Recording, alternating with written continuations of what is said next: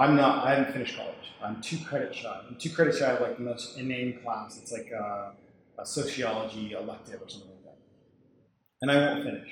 That's intentional. And there's a couple reasons.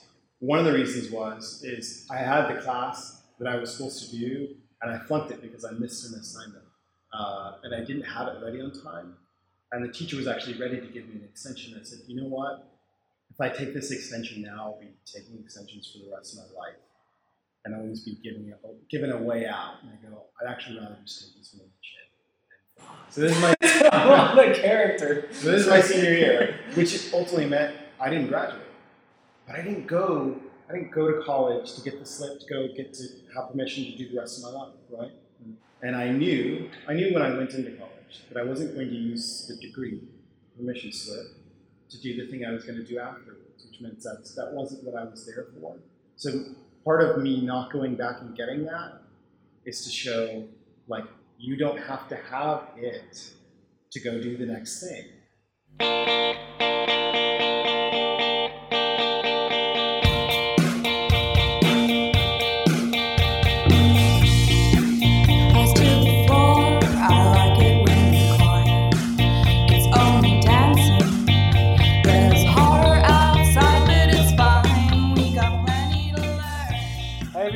Thank you for listening to Dreamweavers, the podcast of people in their dream jobs and how they got to where they are.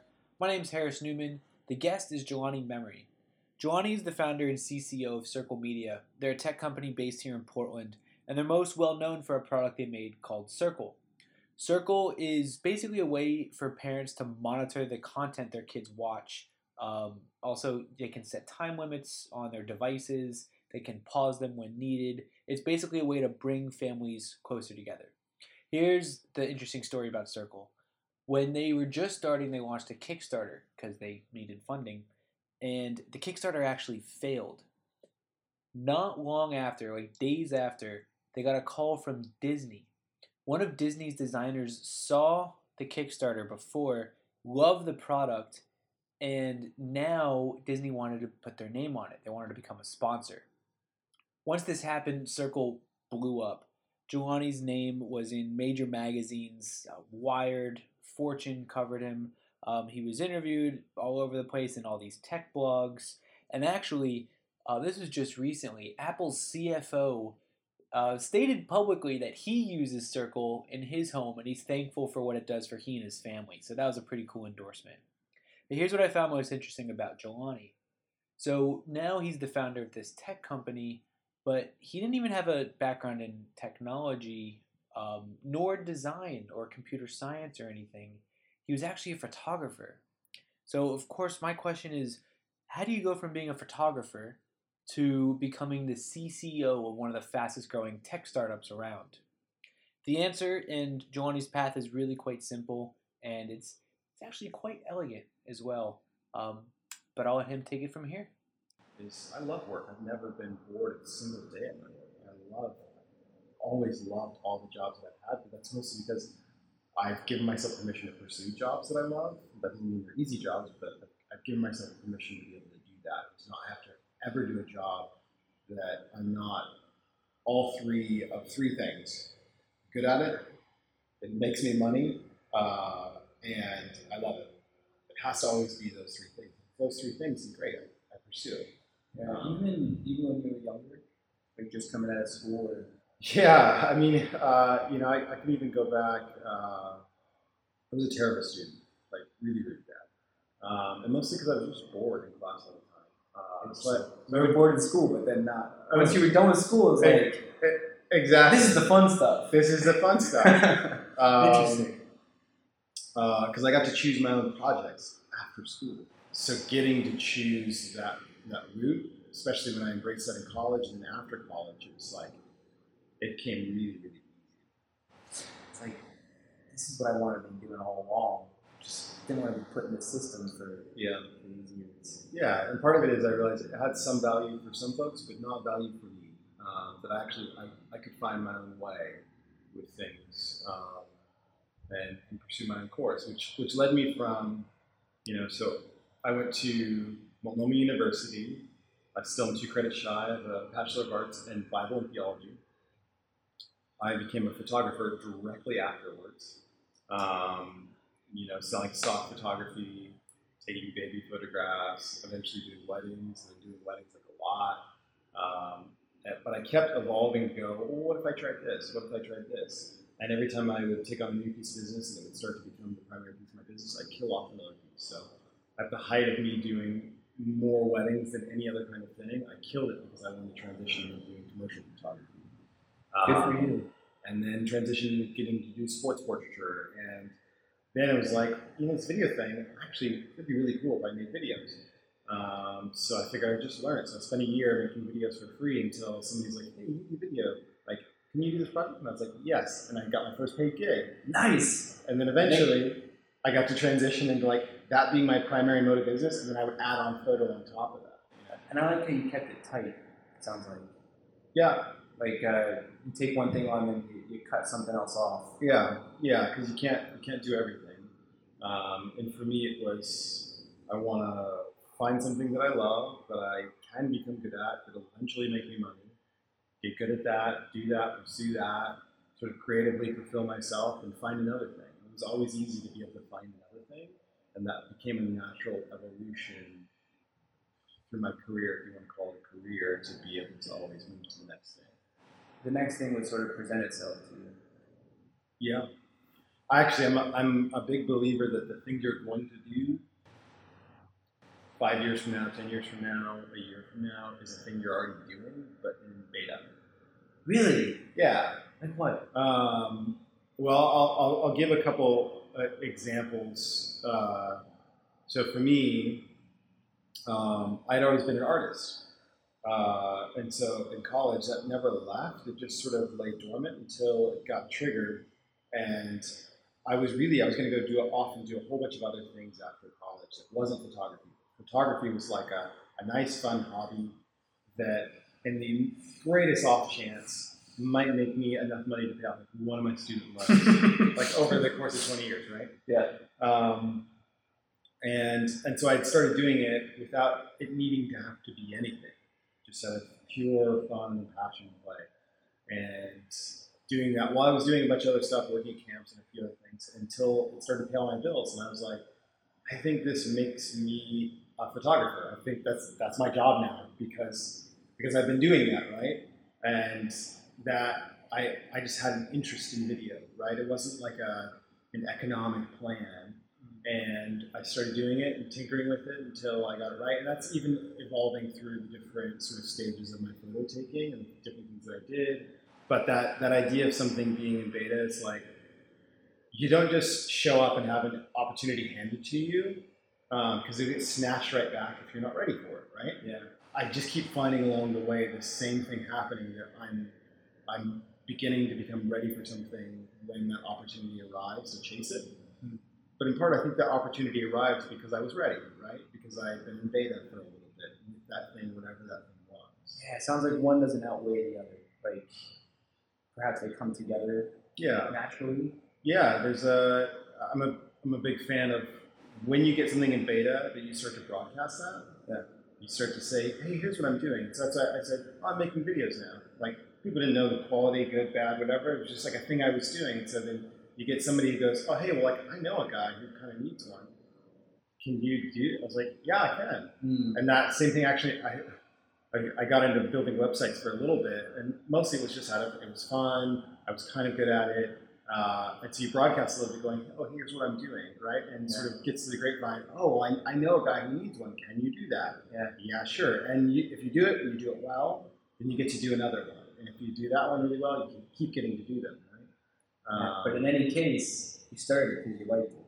Started because you liked it, yeah. That's exactly it. I like that. And I like that you don't have to wait for someone to call you that. Like, you're already doing it. Yeah. So you're that. Like, yeah. You're taking photos, you're a photographer. Yeah. Sounds like. The thing I keep coming across is everybody's waiting for permission. They're waiting for their permission slip to get to do the thing. Typically that comes in the form of a degree in college, right? Yeah. You get to be a lawyer after you do school and get the permission slip, right? So now you get to go be a lawyer, right? And I think what we've done is we've taken really highly professional jobs like lawyers, doctors, nurses, things like that, and we translated that methodology to every other kind of job, right? So photographer, singer, artist, like every other thing we go, well, gosh, like who am I? Like I'm not anybody. Like I don't get to just be that. Like so that we don't give ourselves permission to be that thing until we reach some milestone. We achieve some educational sort of status. And for me, it was always easy to go, well, I am this if I do this. That doesn't make me good at it. But if I get good at it, you better believe I am that.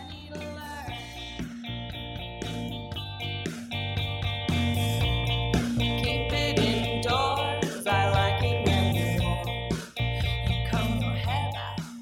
That's what I find that's really interesting about your story is when I told people I was interviewing you, it's like, yeah, so he has this tech product. It's called Circle, or the media company is called Circle. And it's like, he was a photographer before that. Everyone's like, how does that happen? How does that make sense? Like, how do you go from photos to tech? So. Yeah, I mean, it is a really wild, crazy journey that seems really circuitous, but there is some nice linear dotted lines of how things connect. And I think, like I always like to say, I was really good at photography by accident. Because I was good at other things like storytelling, like being able to understand what people responded to. I just happened to use certain technical tools to achieve something that people resonated with. But I was never bothered with having to use those specific tools to achieve my ends, which is why the flow into video was so easy, because it was just another set of tools to do the same thing I've been doing all along. This is what I do. Everything else is just a kind of Exactly. manifestation or a sort of the vehicle through which. And if you remember that whole idea of being a beta, it was what I was doing as a kid. I was producing artwork. I was drawing comic book characters, because I was obsessed with like the X-Men, right? And I was interested in this idea, even as a kid, of drawing something that was larger than life, but connected with my humanity. Like I was trying to show something again bigger than life, but also deeply rooted. You know what I mean? And again, try and cause that spark and tell a story that when you looked at the image, it wasn't just good, it wasn't just accurate, but you felt something, it meant something, right? And when I started doing photography, it was just a different set of tools to achieve those same things. Because when you're taking a photograph of somebody, it's the least literal thing there is. It's almost all imagined. It's a point of view. It's actually what you're seeing when you see a photograph. It's the way the photographer sees that person, not the person themselves, right? And product development, right? Same thing. What you're seeing is not just this thing, but it's a point of view, it's an angle, it's a belief on what matters, right? Which is why fundamentally Microsoft has always been bad. Well, Microsoft and Samsung have been bad at copying Apple. Is they copy the things themselves, or at least try to, without copying the belief. Now, of course, copying belief is very hard, right? Because you actually have to believe it. Which is a side note, which is what's amazing with Satya Nadella, who's taken over at Microsoft. He goes, you know what? Let's just believe what we believe. And here's what I believe. We're going to be a cloud-first company. It's like, oh, what does that even mean? And now he's taking the company in a totally different direction. And they're innovating, but they're innovating because they're not trying to copy it. It's really kind of magical. And he's brought sort of a spirit back to their business that wasn't there before. So I love the idea of like a pure belief, and it's amazing. When I say pure, I don't want to be too romantic about it, but just that like it means something deeper to you than just profits or success. And thinking of that, the 5 years type, it sounds like a belief is strong enough to make that 5 years where you're not a martyr. Yeah, I mean, like it's funny like it all sort of matches together. The goal is always the same, but the execution always is different. The goal is to make something that matters, and making something that matters just doesn't really matter how long it takes you to make that thing, because it matters, right? And you find that thing over time and how that evolves. And I think it's better said like that I've spent my whole life chasing something and reaching it, but continuing to chase it anyways, which is that passion to make something that matters, but to make more of it. Like I dearly miss my photography business. Like I miss shooting weddings. I miss doing charcoal portraiture. I miss reading comic books as a kid.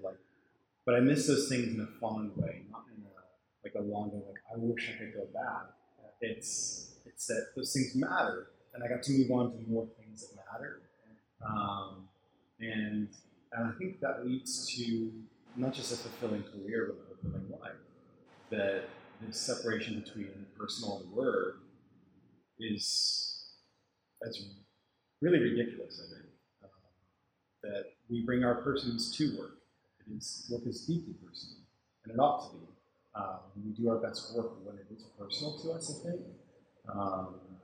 And at the end of the day, I'm not just striving to make work matter, but I'm trying to make my life matter. And and my job is a part of that.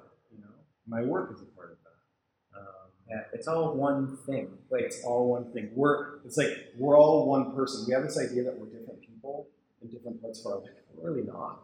It's a really crazy way to think that the person you are when you go home is not the person you are at work. You might bring a different set of skills or knowledge to bear, but it's still accessing from the same bucket. And those experiences, they bleed across into each other. Like if you get a bad night's sleep at home, that affects your next day at work, right? If you have to stay late because your boss is having you stay late, that means you get home later, right? It's like these things should be really obvious, but we try and sequester them off as if they are complete sort of different buckets, if you will. Seems like the night was an entire life. Whoa, oh, whoa, oh, oh. Has it sounds like for you it's been pretty well integrated, or did you ever kind of struggle with? Because it seems very seamless. Yeah, I mean, I'd say it's always been seamless for me, but Awesome. I just don't know any other way. What about people where it's not seamless? What do you think's happening? That's a good question. I think the thing I hear most, and it sort of goes back to that idea of permission, is such a high desire for security and safety, and reducing struggle as much as possible, that people start really meandering and moving in ways that avoid anything that's dangerous, anything that's risky, and actually I think in that process create the most risky kind of life. Really? What do you see in the riskiness? I mean, imagine always avoiding something hard, always avoiding anything that's a major obstacle, always doing things safe. That's going to lead you to a life or a career that ultimately can't be satisfying, can't be sort of character building, and will ultimately be unfulfilling, which is the riskiest thing possible, right? To spend your entire life doing something that doesn't matter, right? That's not a risk even worth remotely considering, and yet. Most folks, yes, many people are there, right? Because they're told, oh, well, what if that doesn't work out? Then where will you be? Or, like this, So I got to do 2 years as student body president. The first year was an utter failure. Like, it was bad. Like, public apology to the school. Like, losing friends on my team. Like, and I understand. It's like, I sucked at this. Like, I thought I was going to crush it, and I sucked at this. But I was like, you know what? I think I just learned how to do it. I'm going to do it another year. And this next year, I'm going to take everything that I learned this year and actually apply it. And luckily, I got elected again to do it another year. And I think did an amazing job. Like, I figured it out. I figured out how to do that thing that it was. And it was really about being able to learn it as I went. And that was okay. It was okay if I failed. But that wasn't actually a big deal. But maybe actually failure was a part of the process and not the end of the process. Which it seems pretty inevitable too. Like when you're starting something new, you hadn't done it before. But also, like, I know, speaking from my experience, like looking back at some of those like failures, I'm like, I was bad at that. I was like, that made me who I am today. And that sounds kind of cliche, but it's true. Yeah. That's where the lessons came from. Which is the incredible part of that, is that we can't, like, most people struggle to take that reality, that their failures make them who they are, and see that in the midst of their failure. Like, if you can see that in the midst of your failure, it changes the whole thing. You go, instead of something bad is happening to me, you go, oh my gosh, I think actually something really good is happening. That something positive is happening in this moment where I'm failing. Not just what can I learn so I can get past this, but what is this thing now, and what is it shaping me? What is it producing? Who is it making me into be? And how can I embrace that, and not try and push it back and reject it and try and limit the struggle of it, Yeah. but to take it on, That this thing happening right now is not trying to hurt me. Yeah. Or like, not at its deepest level, but this is my next opportunity to grow. Exactly. It's like the thing I say to my kids when they're upset is, as I try and go, is something bad happening to you? And for them to be able to think about that and go, no, and then I go, but why are you upset? Like, and they can sort of search their feelings to understand that, and they can go, because I wanted a thing and I didn't get it. And that can be because of their own selfishness, you know what I mean? But to get them to see that and understand that, and to here's one of the worst things parents can do, is when a kid's crying, is go, oh, don't cry, and try and wrap them up really quick and make their tears go away. Don't let them cry. They feel a thing called sadness or pain or grief. This is what the body does when it feels sad. Let it do that. Be in the midst of that with them, sit in that with them, but don't try and wash it away or take it away or invalidate it. Or give them something to go, oh, I don't want you to feel pain, right? Because then you're going to build kids that aren't resilient at all, that can't handle anything. And so we do that with our own failures, which is remarkable to me. We try and satiate the pain of the failure right away. We try and take it away. We try and take our minds off it. We try and numb ourselves. We try and veg out. We distract ourselves. Or, even worse, we avoid the possibility of feeling at all. And that, so when something does happen, somebody dies, some negotiation fails, we lose a contract, we get fired, we don't know how to handle it at all. We lose ourselves, right? Instead of building up a history and a resilience of struggle, of pain, of those things that are actually just a really natural part of life, that aren't really bad in themselves. We don't like them; they don't feel good. But everybody knows that feeling after you've had a good cry, how you feel afterwards. It's that feeling of relief. Yeah. We half the time don't let ourselves get there, especially professionally. We just, we don't let ourselves get there. You're a really good father. I want to say that that's I think everyone can gain something from that. There's another moment that really interested me. This was what sort of hooked me about your story was the failed Kickstarter to the call from Disney. Sure. And I know that maybe you talked about it a lot, but I was wondering about given what we just talked about, that moment when the Kickstarter failed, did that hurt, or was? Yeah, I mean, again, just like anything hurts, just like failure hurts, just like stepping on a Lego hurts. You know what I mean? Like, yeah, but it's like I'm not a fan of pushing through. Pushing through says I'm going to turn myself off and make it on the other side of this, so I don't have to feel anything until it's good again, and then I'm going to feel. You feel the thing while it's happening, but you don't like I think our natural instinct, without some training and without some really deep thinking, is when we feel pain, it's to stop it. Whether it's sadness, physical pain, or whatever, right? Which is why we're always looking for shortcuts. How do I get the thing without feeling the pain? Without the cost. And that was painful. It was really painful. But it wasn't the end. That's granted, we didn't know what the way out was, but it wasn't the end.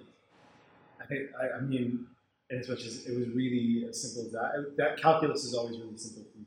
Calculus. Meaning, like, just because you failed doesn't mean you have to stop. Or it doesn't mean it's over. It doesn't mean that it's all said and done. Does that make sense? I mean, again, it sounds really like trite and simple, but it's way different when it's happening too. And again, because like I think a lot of people, say myself, don't really know how to internalize it. Where you see failure, quote unquote, and it's like this is a sign saying this is the end for me. Yeah, I look at more, stuff is going to happen. Good things, bad things, hard things, crappy things, all across the board. They're like mile markers. With regularity, they will happen. Yeah. This is the spice of life. Nobody gets to the 50th mile marker and goes, I give up. When they know they have 100 miles to go. So it's like, I just like to tell people, like, well, what did you think was going to happen? Like, does it have to be all perfect? Or do you have to know with 100% clarity and certainty that you will reach the end thing? And even what is the end thing? Exactly, what is the end thing? But even then, I think most people, if you were to tell them, you're going to build something successful, it's going to take you this long, and here's all the stuff that's going to happen along the way. You want to sign up? They're going to go, well, I don't want to go through that. Even knowing the end, I don't want to go through that. That sounds terrible, right? It's like they want the thing, but they don't want the way to get there. My best example is the marathon. It's like, everybody would love to run 24 point however many miles, right? Nobody wants the pain of being able to do that. Yeah, these are what your legs are going to feel like after day 7. Exactly. And for me, it's just being able to look at that thing and go, this is actually what it's supposed to look like. This is mile marker 17 and the journey to get there. And in fact, I actually walk in going, it's very likely that I will reach my end destination. Because I do think there are destinations that you're trying to achieve, trying to reach. If I just stay in the game, that's the difference between making it and not making it. It's just staying in the game, not quitting the journey. And most people just quit. They just leave the journey because they don't like the journey. And for me, having the certainty of the thing coming at the end by virtue of just staying in it, means, okay, well, I'm going to be at this for a while. That thing's going to come. It's going to be cool. It's probably going to look a little different than I thought it was going to look. But this journey thing, I think this is where there's going to be more time spent in this thing than at the end thing. So I probably should enjoy it along the way. How can I enjoy it along the way? What can I learn along the way? What can I embrace along the way? What about those moments though where like it's freaking dark? Or like it's hard. It's hard to stay conscious of that. Like, how can I still get something from this? Yeah, I mean, well, part of it comes down to what you've staked into it. So for me, those journeys, they're all different, right? So my role as a father in that journey is different than my role as a husband. It's different than my role as a founder of Circle. and I stake different pieces of who I am within those things, so that, well, here's the thing: if you put the wrong things, the wrong eggs in the wrong basket, then when that thing fails, it wipes out a piece of you that shouldn't be wiped out. What do you mean? It's going, I matter if my business is successful. As soon as you say that, watch out, because then anytime it gets really risky or close to danger, or you actually do experience a real failure, all of a sudden you don't matter.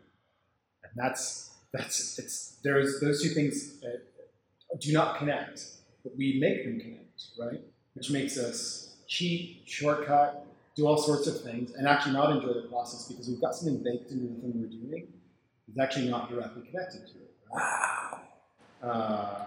Which is why, like, for me, that's most intimately connected with my relationship with my wife, right? Like, nothing should be working at the expense of that. Anything. Work, kids, it doesn't matter. And actually, because that's a big core piece of where I'm going to get my sense of mattering, right? Is actually being a good husband. Not necessarily being successful at my job, which sounds a little silly, but actually, removing that sort of risk then allows me to take the kind of risks that should be taken in a job. Yeah. Okay. My last question for you. This is what I ask everyone. Okay. Why do you love what you do? I love what I do. I mean, it's really simple because I'm made to do it. Like it taps into who I am innately from all my different weird, strange skills that span so many different things that I get to bring all those things to bear, which ultimately makes it immensely fulfilling. It's like, I don't know, when I imagine a woodworker, like they only got to use one of their tools the whole time, have all the rest sitting there, but I get to sort of sit down to my bench. All my possible tools are there. I'm going to use every single one of them every day. What do you say to someone who's they're not there, like they're in a job they don't really enjoy, and they know a few things that they're good at? Is there anything next that you can do? It's funny because, like most kids, they like to ask why a lot. My kids are no different. I'm a parent who likes to ask why a lot, so I ask my kids why. And I force them to say the truth, the thing they really believe in that moment. And it takes a while to get there. It takes like 10 questions down until they're really able to get there with the thing, whatever it's about, right? I would ask the person in that position, why?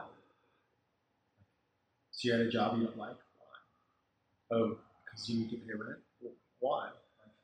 And just follow down this rabbit trail, and you almost always get to an answer that they're likely to go say something, and they'll know it's wrong. They'll know they shouldn't believe that, or embrace that, or pursue that, but it's sat at the core bottom of all their beliefs, right? Which is like, well, I just, like, my dad's never been proud of me, and I just want to be proud of him. So, like, that led to a rabbit trail of, like, that's why I'm doing a thing I don't like. Or I'm afraid of failure, and so that's why I'm in this really safe, secure job that I don't like. Or I'm afraid if I can't keep up my car payments and my house payments, that my wife's not going to like me, and she's going to think I'm, not a good husband. That's why I'm doing this. And once you get there, then people start to go, oh, maybe I should just go to ask my wife, do you still like me? Do you love me? If I did this, would you be mad at me? You know what I mean? But I think it at the core of it, and how we haven't talked about this, I don't really know about it, is people don't want to tell themselves the truth. We either ignore it or we lie to ourselves about what's really true, about why we're even doing the thing that we're doing. It drives people nuts that I haven't graduated from which is crazy to me. It's like so like when I've had like a couple careers after college, like the thing that college was supposed to get me, like I got it, right? Like that's true, and they can go, yeah, but you didn't finish. It's like, but what's at the core of that? Like, and it's their thing going like, well, but like if you don't have a degree, then like, and they don't know what to say after that. It's like something's wrong. I don't know what's wrong, but something's wrong, right? And it sits at their core belief of like, well, you know, you're successful when you go off from high school to go to college and you get a degree and you get a job. And all of a sudden, when one piece of that puzzle is missing, people go, well, wait, like, but that doesn't make any sense. That's not cool. That's not fair. That doesn't, you know, those things don't connect. But I think people aren't asking themselves those deeper questions and really being honest with themselves about what really motivates them. And you'd be surprised how much status, fame, approval motivate people to do very strange things. You know? So, sounds like trying to figure out that process, that why process. Like, is that with someone else? I mean, I think it's as much as journaling. Just be honest with yourself. I mean, like, sit down and take the time to have a scary conversation with yourself, which is, why am I doing this? Why am I actually intentionally making myself unhappy? Yeah. No one's forcing you, dude. No one's forcing you. And actually, people, it's like, I'm amazed when people go, I don't like my boss. It's like, well, so go somewhere else. And they're like, oh, well, that, you know, like, and you just get, like, it's really easy to, like, you get 2 questions in, you go, like, but you're choosing that. But you're choosing that, you know? And that'll frustrate people too. Exactly. And it's a hard thing to own. Exactly. And that's another thing, is like, we want to lie to ourselves, and we also don't want to own the responsibility of our current plight. We want to blame it on somebody else. But even if we can change it, like, changing it then means owning whatever comes next, right? And that's scary for people. I just go, like, I'd rather choose something that makes me mildly happy than have somebody choose for me something that maybe makes me outrageously happy. Like, getting to choose that means you own it, right? And you bear the responsibility of it. I love, I heard this the other night, that you choose your own evolution. Yeah. In every moment, like, you're choosing how you can evolve greater. And I think that inherent in that is ownership. Yeah. Owning your growth and owning your life. essentially. Yeah. Which is why genuinely I think school is so hard for me. Because I wasn't the typical student that was like, oh, I'm never going to use this for anything. Like, why am I learning calculus? It was just going like, I could be doing better things. I want to own my time, what I'm doing, because I think I can go make some things that matter. And I find a lot of encouragement from all sorts of other stories from founders and entrepreneurs who bore that same likeness of just wanting to own their own path, to own their own future, to make a new thing, to not just follow in somebody else's footsteps. You know, like, I don't know who said this or how it was exactly quoted, but it's like, don't try and be, you'll never become the next Elon Musk by trying to be like Elon Musk. You'll do it by trying to be yourself. Same with Microsoft and Apple. Yeah, it's like, and I am obsessed with just being the best version of me, whatever that means. But that'll bear itself out in a very specific way, because I'm uniquely made of a bunch of different parts and influences and experiences that will get born out in a very unique way, I guess. And that's really what I'm on a mission to more clarify that, and not be busy about trying to copy others or be like others or carry the same status as others, because that lookalike game, it's a dangerous one to play, because then you might end up at the end of the road realizing you're not even yourself anymore. You're just a version of somebody else that is ultimately very unenjoyable. And I think when people hear my story, remarkable jarringness of, Bible college to photography to technology makes them go, huh, okay, like, but how, right? And my how is just like, be your own how, do your own thing, like, figure that out for yourself.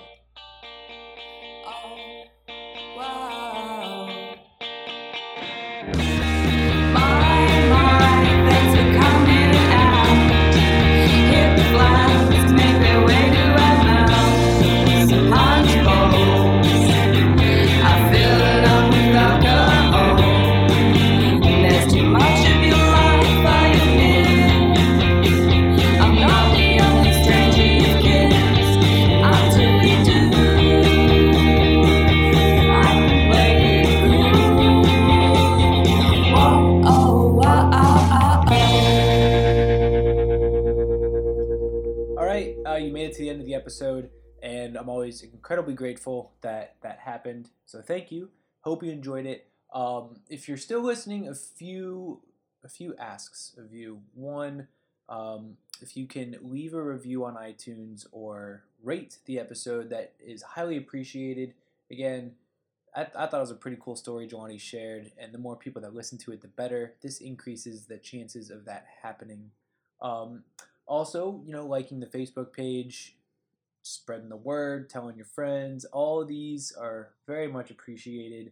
And of course, I've said this before, I always say it again, if you have any thoughts or not concerns, but anything you want to share, let me know. I love hearing feedback about the show, or what you liked, didn't like, etc. Or just let me know what you're up to.